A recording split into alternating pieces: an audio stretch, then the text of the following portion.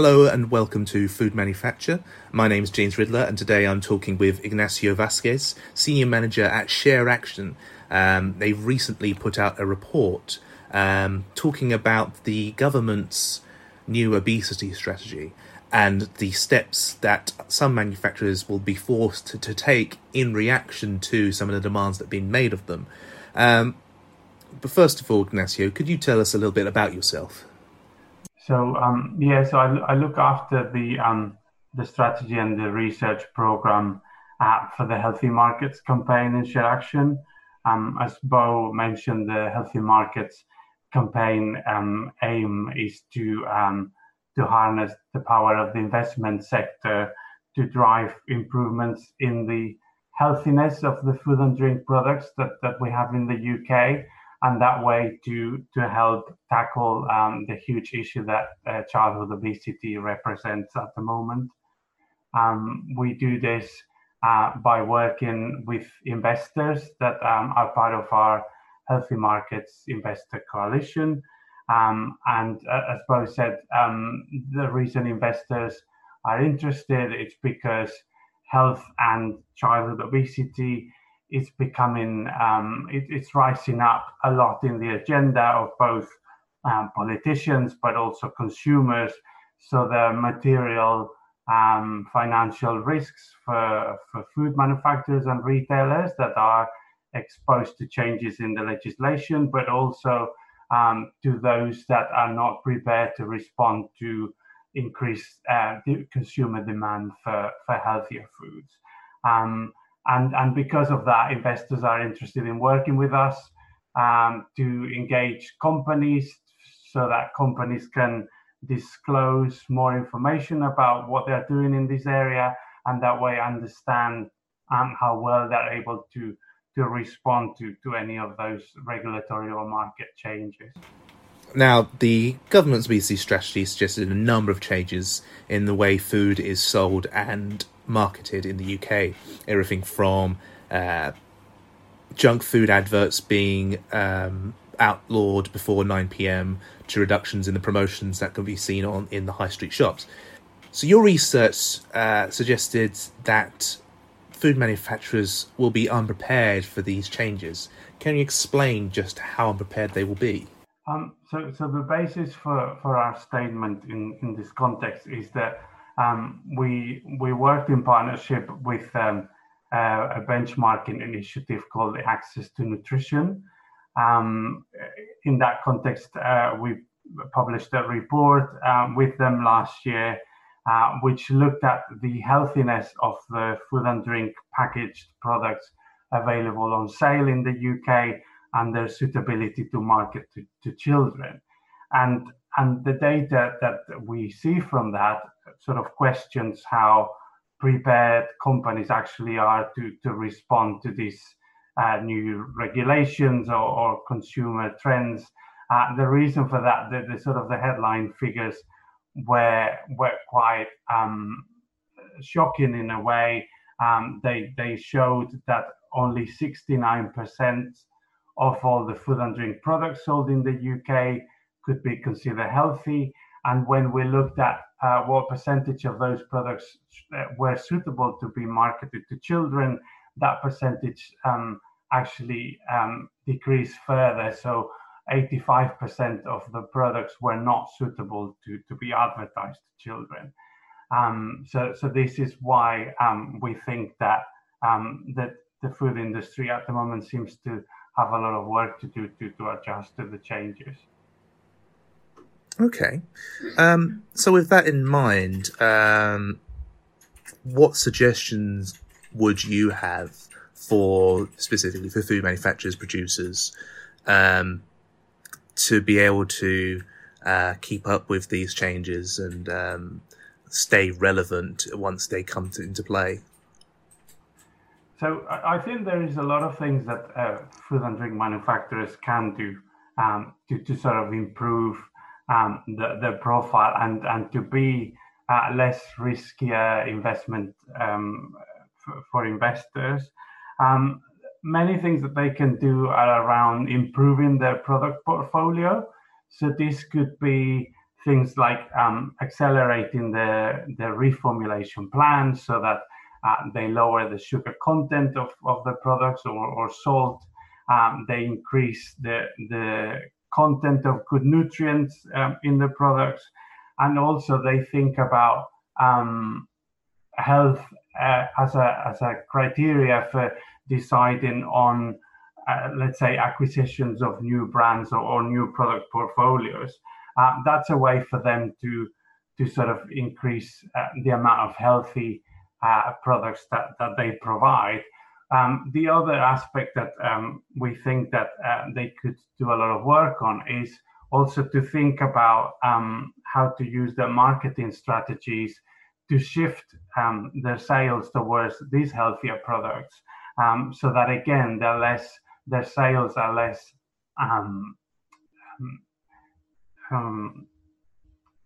prone to any changes in the legislation. I think at this moment, one of the key issues that we're finding is that a lot of the companies themselves are not reporting the information in a way that can be scrutinized by consumers and investors. So as a first step, we are recommending that companies really improve their reporting plans, and that they disclose what percentage of sales is coming from healthy products, and they put together in place strategies to increase this percentage over time, again, to put them on a more sustainable, longer term growth path. Okay. That sounds to me a lot like something that's becoming more and more apparent recently, or in recent years, is that manufacturers need to share more of their information. But it seems to be that a lot of manufacturers are quite hesitant to do so. Is there anything that you can say, or you would give any advice you would give to those that are hesitant to share their information? I mean, what are the benefits at the end of the day? What can they get out of sharing their information with possibly other manufacturers and retailers and the like? I think that the clear benefits for companies in general to disclose more information in this area. As I said, the most obvious one to us is the fact that investors are increasingly asking for this information. So they want to know what companies in this sector are doing around health, in order to inform where and how they should be making their investments. So we do think that there is an advantage for companies to be proactive and put this information in the public domain, the same way that they do this perhaps on other areas that have been more under the attention of let's say investors or other players. We have seen that some companies are already doing some reporting. We also published a recent report looking at the performance of UK supermarkets earlier this year, also with the Access to Nutrition initiative. And there we do see some good examples around reporting. So, for example, we've seen that Marks and Spencer has been disclosing the percentage of sales coming from healthy products for a number of years, and they do have a target to grow in the future. We also have recently heard from Sainsbury's that they're planning to move into this direction. So we do think that the market's moving, and we do think that this type of change is possible. Thinking back of the report on manufacturers that I mentioned earlier, what you see there is that although the performance on average is poor, there's big differences between different companies. So that that report seemed to suggest that you've got quite a big difference between companies, let's say like Ferrero, who's focused on the confectionery sector, where none of the products that were looked at were found to be healthy, versus other companies such as Friesland Campina, whose products were all deemed to be healthy. So we do see that there is quite a big difference depending on which company you're looking at, and hence this is why we need greater transparency so that those differences can be understood. Now, in your report, you do mention the demands that might be made of food and drink manufacturers by their investors to keep in line with the government's obesity strategy. Could you just go into more detail of what these demands might be? Yeah. So far, our work has focused on retailers, and as I said earlier, the sort of the initial asks are very much focused around transparency. What our supermarket report found earlier this year is that a lot of the reporting being done in this area is being done thinking more about consumers. So it's not quite easy to find out, to get a holistic picture of the company's performance in this area. And this is why so far what we're asking of retailers is to improve their reporting, improve their disclosure on the percentage of sales that come from healthy foods, and also to look at all the recommendations that we made in that report for the individual areas of action, the kind of things that they could be doing to develop the program in this area, and to again drive that growth in the sales of healthy food products.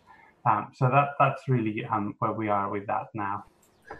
And maybe as a sort of closing question then, in your opinion, do you feel that the obesity guidelines and strategy that's been proposed by the government is A, achievable, and B, is it the right direction that they should have gone in for the industry?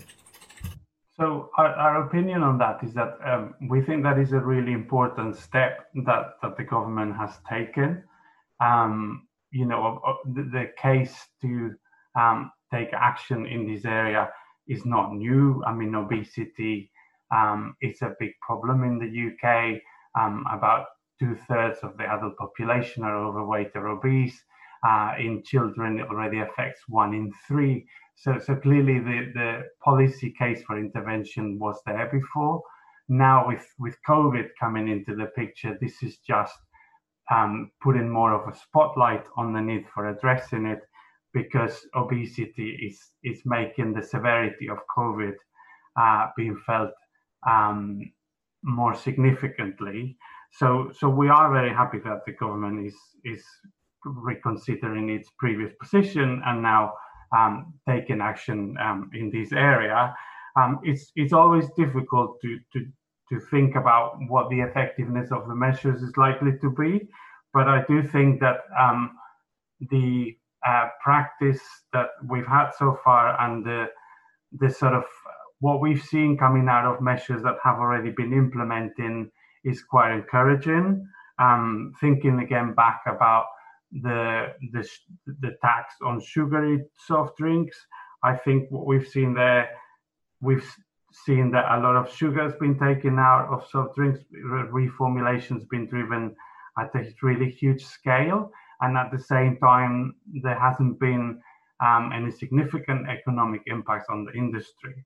So we do think that the experience so far has been really positive, and we hope that will be the case going forward.